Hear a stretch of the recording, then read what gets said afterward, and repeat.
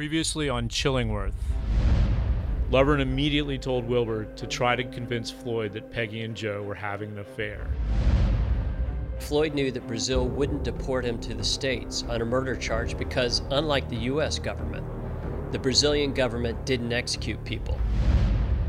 Bobby decided to stay in the USA and face the music, and started serving his sentence in a federal penitentiary in Tallahassee, Florida. Now Joe had taken his wife and his fortune. Floyd was willing to put his freedom, his new life, his new world at risk to face Joe and to get everything that Joe had promised him.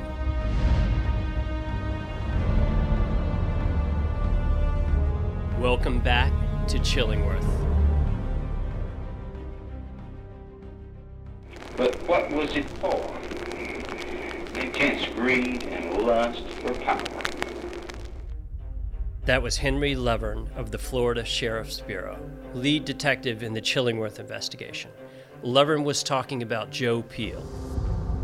On September 29, 1960, Joe Peel met with Jim Yenser in room 127 in the Holiday Inn in Melbourne, Florida. Joe was accompanied by his business partner, Don Miles, a Weasley dullard who idolized him. When Floyd arrived in Florida after his 40-hour journey from Brazil, he immediately tried to contact Joe to set up a meeting. Floyd had chosen not to fly to Miami from Brazil, which would have been the easiest route. Instead, he first flew to Lima, Peru, then Bogota, Colombia, then Houston, Texas, then Tampa, Florida, where he chartered a private plane to Melbourne. Henry Lovern, with the assistance of Ross Anderson of the Florida Sheriff's Bureau, along with Brevard County Deputy Ralph Clark, had hidden a mic in the dresser in room 127. The mic's cable ran underneath the carpet, underneath the door into the adjoining room 129, into a connection onto the reel-to-reel tape recorder Lovern and his colleagues had set up. After Floyd had called Miles demanding to meet Joe, Miles immediately contacted Joe to alert him to Floyd's arrival. Joe then called Jim Yenser to set up a meeting. Joe wanted to walk through the details of Floyd's murder with Yenser, the man he'd been paying for months in installments to kill his best friend, now that he'd returned from Brazil. In his telephone conversation with Floyd, Miles had lied and said that Joe was out of town. Floyd and Miles, along with Joe's brother Johnny, agreed to meet at the bar of Joe's hotel, the Havannier. At the Havannier bar, Floyd told Don Miles and Johnny Peel that he'd come back to the States from Brazil to claim the $30,000 that Joe owed him, his remaining share of the insured capital profits up to that point. He's a raving maniac. Now, this man's a raving maniac. He doesn't know I'm here. Yeah. Now, Donna, you filled Jim in on exactly what it happened. He says, I'm real nervous. He says, I'm real nervous. You know how he goes when he's done something to get real proud of? You know how he does. Joe assured Yenser that once Floyd was dead, he'd get $3,000, the final installment under their contract. Jim, we're going to get to the fucking money. I swear to God. Look. Think that I want to lay awake in my fucking house in the bed? Huh? I'm not crazy. You're going to get it from out of state.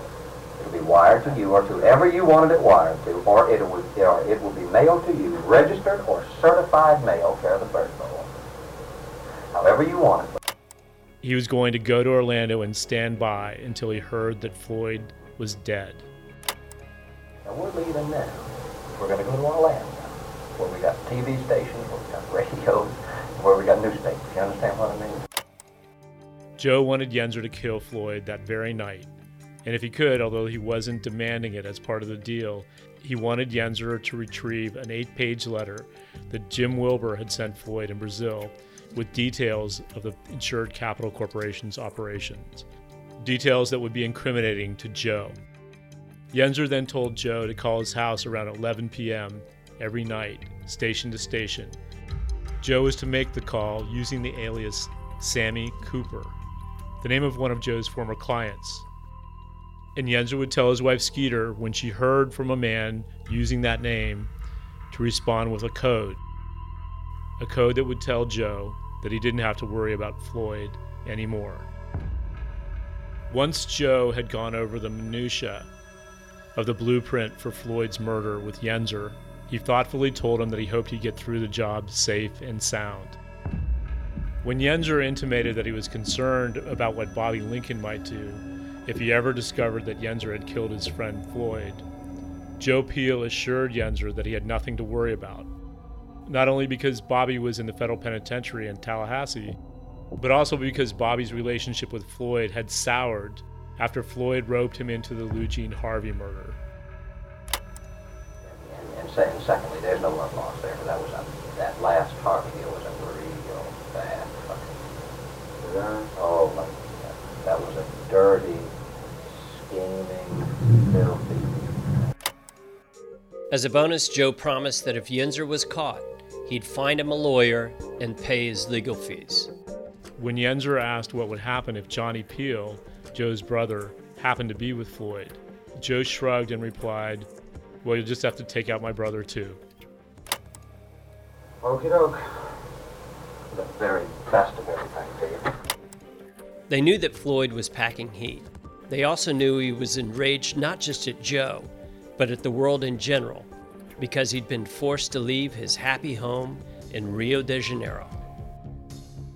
And although their two informants, Jim Yenzer and Jim P.O. Wilbur, had acquitted themselves very well to date, as they spewed a long series of lies to both Joe Peel and Floyd Holzapfel to get them to turn on each other, the task at hand would be way more taxing for the two men than anything they'd done so far in the service of the Florida Sheriff's Bureau, the people of the Sunshine State, and the family of Judge Curtis Chillingworth and his wife, Marjorie.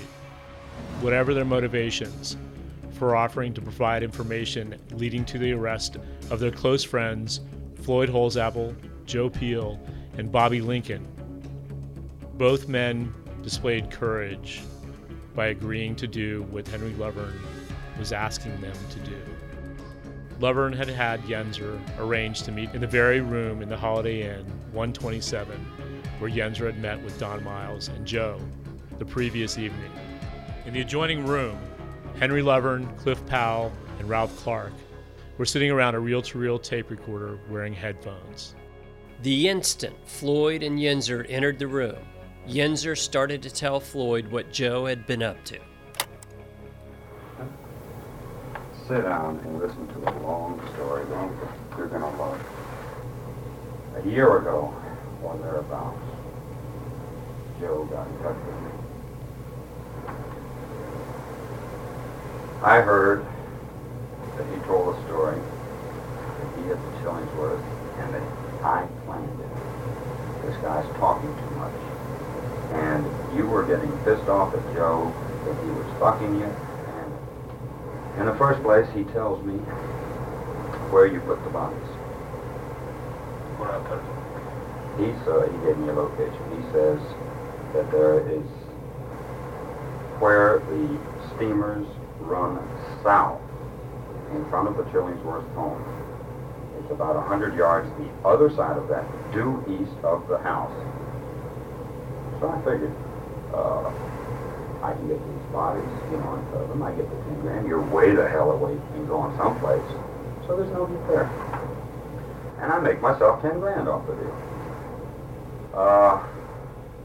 I actually know that's a fucking lie. Well, listen, I figured it's a lie. He comes in here tonight. I can't tell you where they are, and neither could he, because I don't know. I have no way of knowing. You really drifted too far. No. I mean, and one night I told you something was a crap, but it wasn't really true. Very soon after the two men entered 127, Yenzer started to try to get Floyd to discuss the Chillingworth murders. Floyd emphatically denied that he had anything to do with the Chillingworth murders and told Yenzer that whatever he'd said to him about a year and a half earlier along those lines was unadulterated bullshit. Floyd wasn't shocked to learn that Joe had hired Yenzer to kill him. Well, I'll get right to the point then. This man hired me to hit you. This man gave me $5,000. What's the name? No. yesterday, over a period of time. He come in this room tonight with Don Miles. He said that when it's done, you get 2,000 more. I mean, listen, I'll be truthful with you. I've been living off the guy. Yenzer told Floyd that he'd been living off the money Joe was paying him in installments for killing him. Do you know where he's getting the money? You got any idea? Yeah, I know all about the Orlando operation. That was my fucking operation. Yes, son of a bitch, he screwed me out $80,000. He's taken in $160,000 since the 1st of January over there that I know about, and I bet he's taken in twice that much from other officers. I'll tell you how this has come about. I take him out later. Floyd then recounted his escape to Brazil and told Yenzer of his desire to stay in Rio de Janeiro for the indefinite future. Since last December, I've been in Rio de Janeiro. Well, I found that out. Were you working there? I've set up five wonderful business deals. Well, he was supposed to produce the capital here, and each time the capital didn't show up. Then Yenzer told Floyd of the sad news of Joe's affair with Peggy. Peggy's made 3 trips back and forth in the last 11 months. She come up here and she went to the office for 2 weeks, 3 weeks. That's another thing you'd like to know. What? Speaking with my wife? Floyd informed Yenzer that Jim Wilbur had already told him that Joe and Peggy were shacking up. During one of his many astronomically expensive phone calls with Wilbur while he was in Rio de Janeiro. Come up here. The reason I come back is I just want my part of that money. I don't want to kill this man. I don't have a fucking thing to do with it. I don't kill him. I just want to get my money and get the fuck out back to Brazil. That's the most wonderful country you'll ever find in your fucking life. There's opportunities down there, Jimmy, that are unlimited if you got a little capital. Like I told you, Jimmy, even with all this, I don't want to hurt this son of a bitch. I just want to get my end of this money and get the fuck back down there. Because I can build myself a hell of a good life down there. I don't have this past hanging over my head all the time. I'm in a land of opportunity. I'm in a land where the fucking women make American women look sick. Look sick. After all this talking to Yenzer, he still wouldn't come around. We had to call Wilbur in West Palm and tell him to come up. Wilbur came up and sat in a room with us. After we went on for a while there, we called from one room to the other. They thought it was called in long distance. Wilbur was already in the room. Then he just come out of our room and went right around to theirs.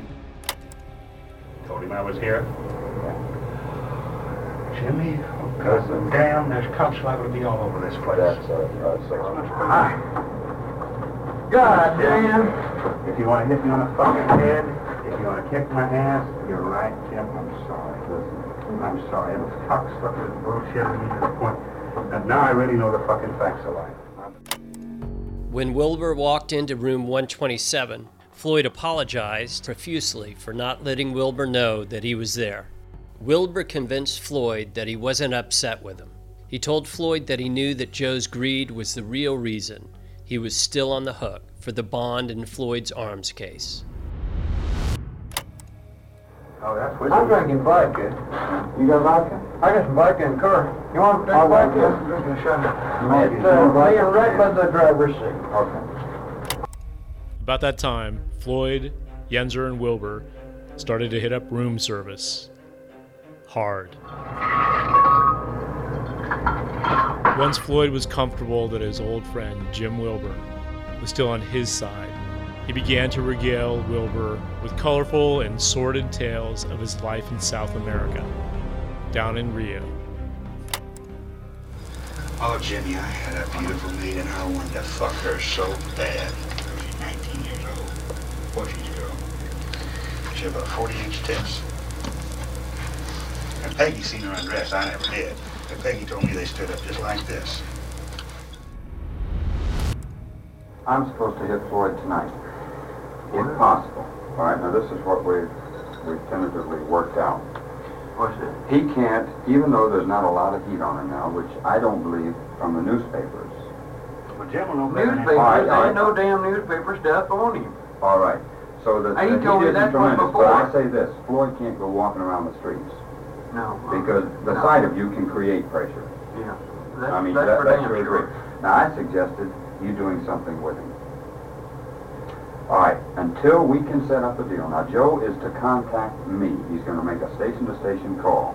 He's looking in the newspapers and TV and all that stuff to see some guy riddled with bullets on the main street in Melbourne, I think. When Joe calls me, I'm going to set up a meeting because he owes me a balance of $2,000. Do you mind if I get my drink? No, go ahead. I started one, but... Is that yours? No, this is mine. I never did get mine. I wanted some ice, and I unwrapped the glass.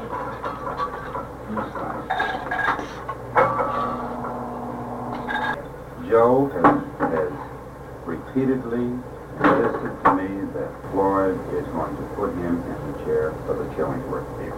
That's the only reason that he brought me into this. In other words, I'm such a fucking Rio de Janeiro myself. All right, now let me finish now. If I arrange this meeting and anything is to happen to Joe, I want to know it beforehand. I got the right to know that. You got the right. Okay. Now, Jimmy, I'll give you my fucking word. Okay. I don't want to touch them. It's not that I'm against it, but if it's going to happen, I want it to know. I enjoy living as a legitimate citizen. Okay. Except for the pressure I've had from up here, I've had the most peaceful 8 months and happy 8 months I've had in my life. All right. Since the war. Look, Floyd has to be hit, or at least Joe has to be convinced that Floyd has been hit in order to bring him out. He's going to disappear. Floyd knew that Joe was waiting for Yinzer's call informing him that Yinzer had performed his obligations under the murder-for-hire contract. Yinzer and Wilbur had convinced Floyd that they would assist him in any way they could in his effort to confront Joe and shake him down for the money he owed. They even offered to help Floyd come up with a line to deliver to Joe when he walked into the room, not expecting Floyd to still be among the living. That's a good one, Nancy. You come out and get a match. I don't know what. So we've been racking our brains to think what should be the opening statement. It's like drawing the curtain back, you know. It should be artistic because this is such a unique situation. We're not working. Well, I tell you, whatever you do, it'll be hard to beat. I mean, to duplicate in a play. It's, if I had... This is a Hitchcock production here. It is a damn. I wished I had brought my damn movie camera. Room 127 in the Melbourne Holiday Inn seemed very congenial, even festive to Floyd. He was enjoying a reunion of sorts with two old friends, unaware that both were trying to help the law, send him away, or send him to the death house. Yinzer and Wilbur, on the other hand, in the midst of the celebration, were under pressure to maintain their facade. Both of them knew if they slipped, and Floyd perceived that they'd been lying their asses off, the celebratory ambiance would transform into something ghastly. Fortunately for Wilbur, he was a fine actor. Yinzer's performance, however, was inconsistent. Now, as far as the locations of the I'll bodies, tell you this much, and I'll swear this by my son. I don't know where the Chillingworths are, and neither does Joe Peel. well, the location he gave me, let's face it, there's currents. It's been 5 or 6 or 7 years, something like that. So they're going to be floating down there. How'd you go look, with Arguelon or what? Yeah. You did? Yeah. Bring the chair over here so we don't have to shout. How come you didn't go there? That chair, it makes my neck... Well, I'm telling you, I'm in agony with this darn thing. I just fixed to make a damn telephone call. Go ahead, I'll wait. To George. No, go ahead. I'm going to make it on my charger card. Go ahead and make your call.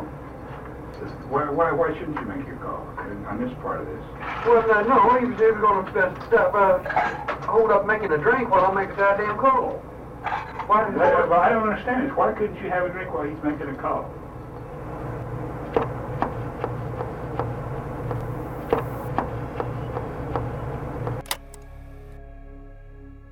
Chillingworth was created by Texas Crew Productions and Night House Films. It's produced by John Moss, myself, Jonathan Payne, Rick Sykowski, and Brad Bernstein.